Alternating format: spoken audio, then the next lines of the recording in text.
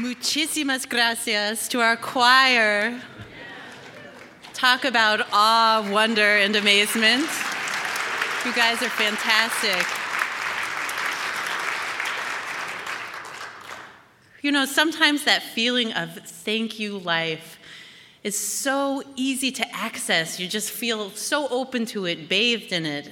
That's my experience of listening to the choir this morning. Yes.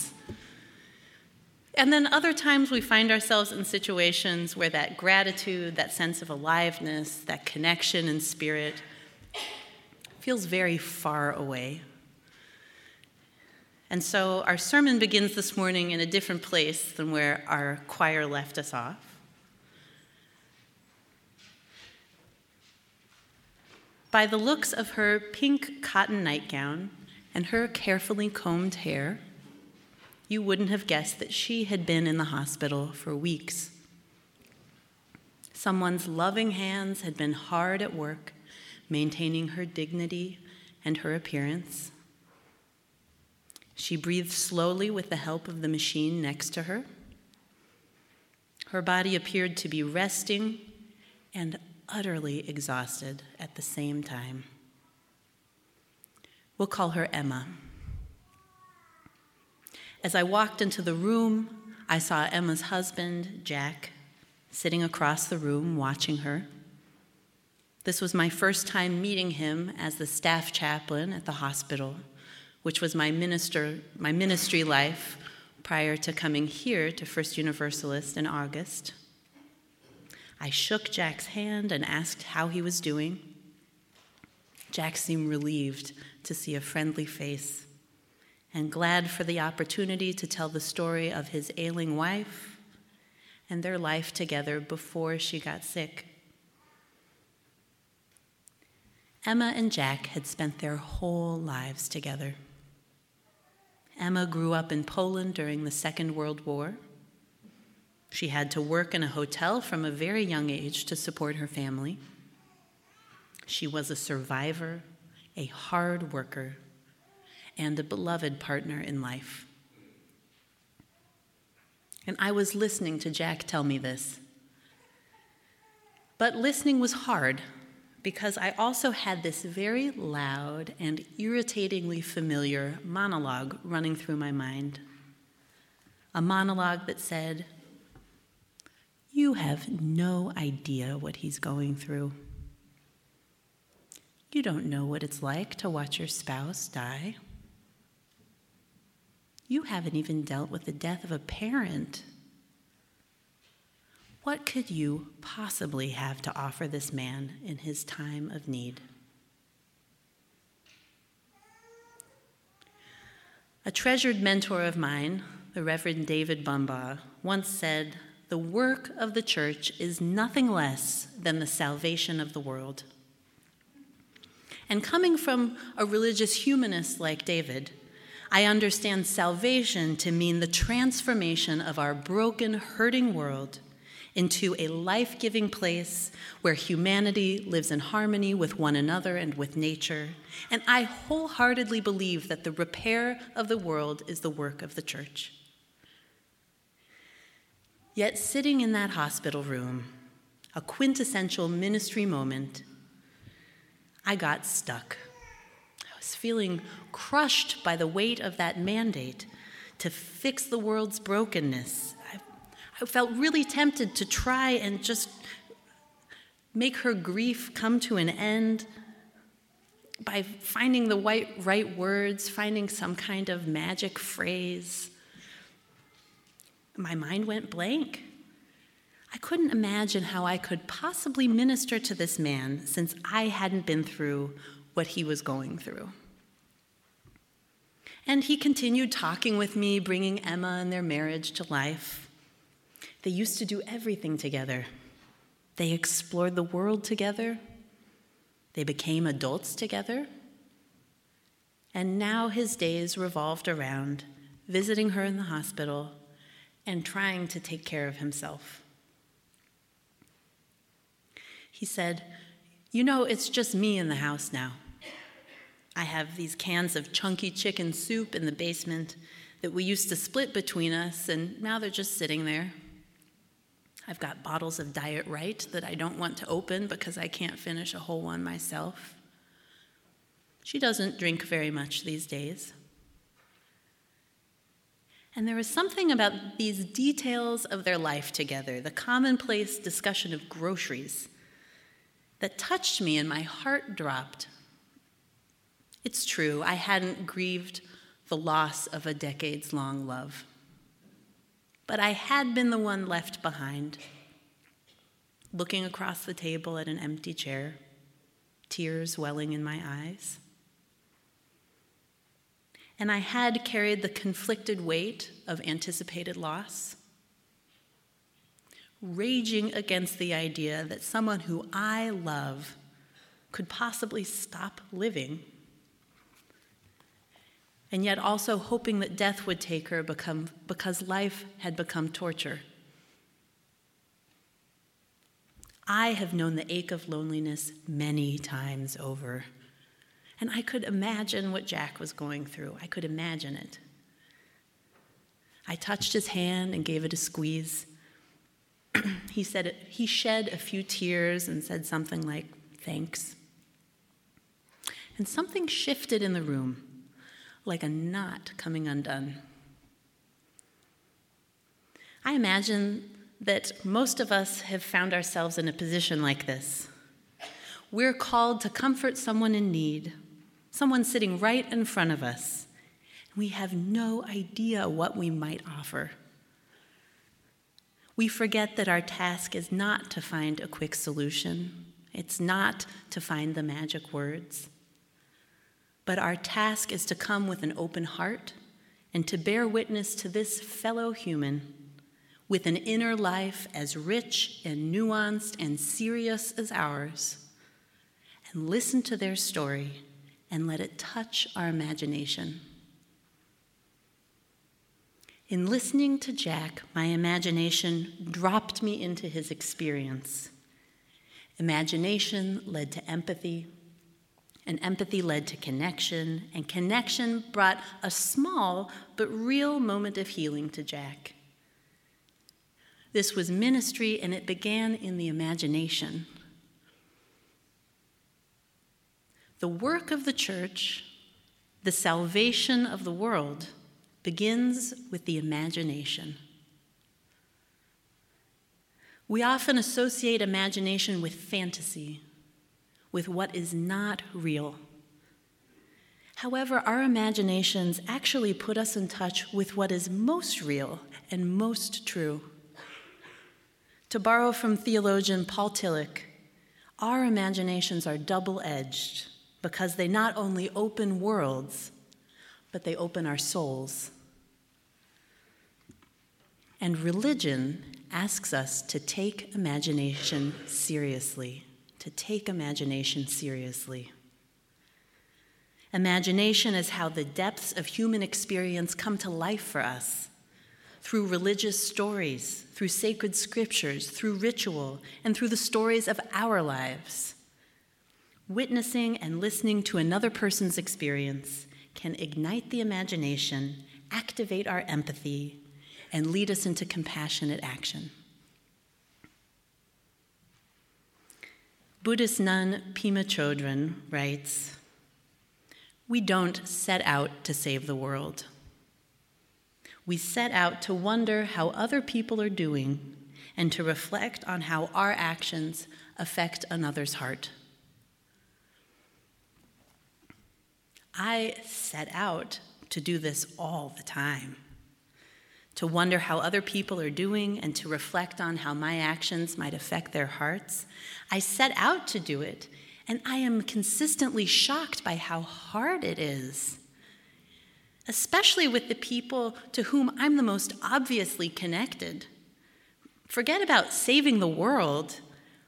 I have so often set out simply to wonder how the people who are most close to me, how my family is doing, and I get ridiculously off the map every day.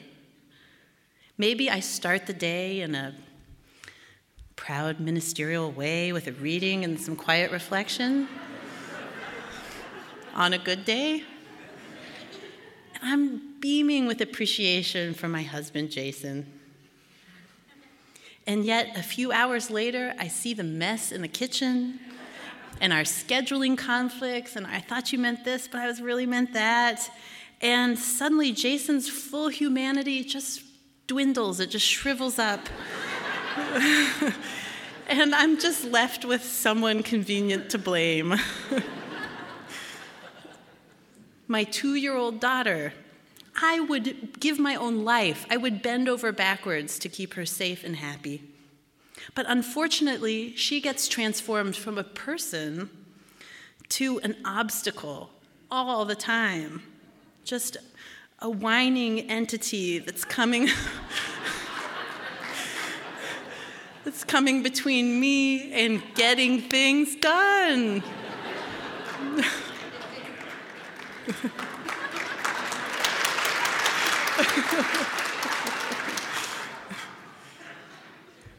My parents get reduced to voicemails lined up on my phone. And these are my people. What about the rest of the world? It is amazing how we can experience these moments of visceral compassion, of expansive vision, these moments of gracias a la vida. And then at the next turn, we are consumed by the impulsive, self-preserving responses of our reptilian brains.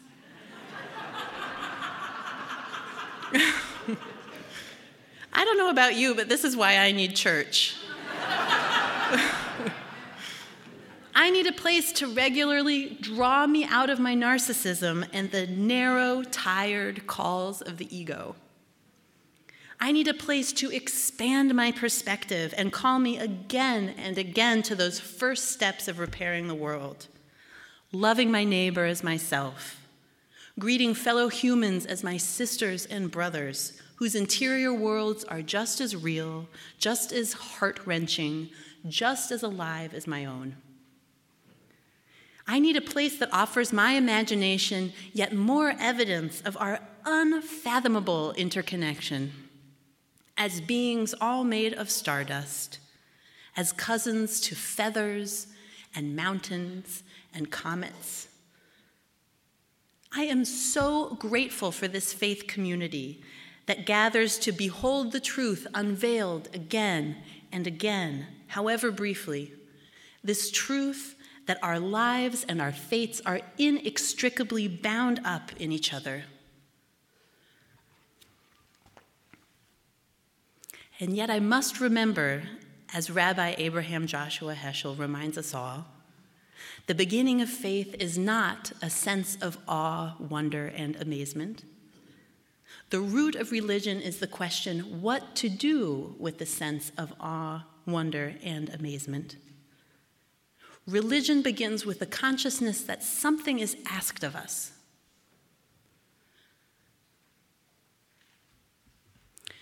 Buddhist meditation teacher Jack Kornfield tells the story of a 14-year-old boy in a rehabilitation program for juvenile offenders in Washington, D.C. And as I read this story in one of his books, he heard this story from a man with whom he shared a long subway ride, a man who worked in this program for juvenile offenders. Here's what happened. A boy had shot and killed an innocent teenager to prove himself to his gang. And as Kornfield tells the story, throughout the boy's trial, the victim's mother sat impassively silent until the end, when the youth was convicted of the killing. After the verdict was announced, she stood up, slowly, and stared directly at him and stated, "I'm going to kill you." And then the youth was taken away to serve several years in the juvenile facility. After the first half year, the mother of the slain child went to visit his killer. He had been living on the streets before the killing, and she was the only visitor that he had had. So for a time they talked, and then she left him with some money for cigarettes. And then she started, step by step, to visit him regularly, bringing him food and small gifts. And near the end of his 3-year sentence, she asked him what he would be doing when he got out. And he was confused about his future. It was really unclear. And so she offered to help set him up with a job at her friend's company. And then she inquired where he would live. And since he had no family to return to, she offered him the temporary use of the spare room in her home. And for 8 months, he lived there, he ate her food, and he worked at that job. And then one evening, she called him into the living room to talk. She sat down opposite him and waited. And then she said, "Do you remember in the courtroom when I said I was going to kill you?" "I sure do," he said. "I will never forget that moment." "Well, I did," she said. "I did not want the boy who could kill my son for no reason to remain alive on this earth. I wanted him to die.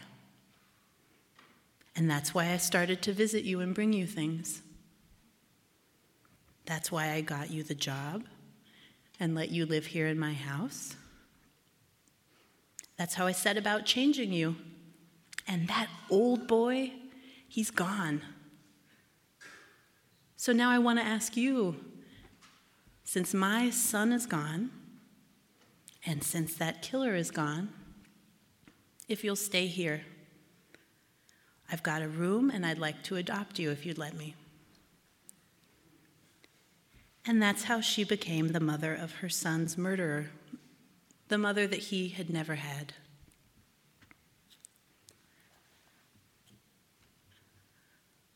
Can you even imagine?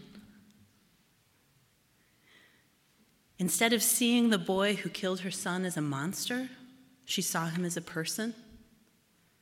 And not as a fundamentally evil person, but as someone capable of goodness and change. It blows my mind that she wanted to have anything to do with this boy. And that when she did reach out, it wasn't just a check or a card. She ultimately invited him into her world as her own son. This 3-year relationship of forgiveness and transformative care, it began in this mother's imagination. An imagination powerful enough to see this boy's potential to grow. An imagination powerful enough to envision herself having the courage to forgive, to be in relationship with the person who murdered her son. The courage to take a risk, a huge risk, and invest in him. To dare to open her home to him.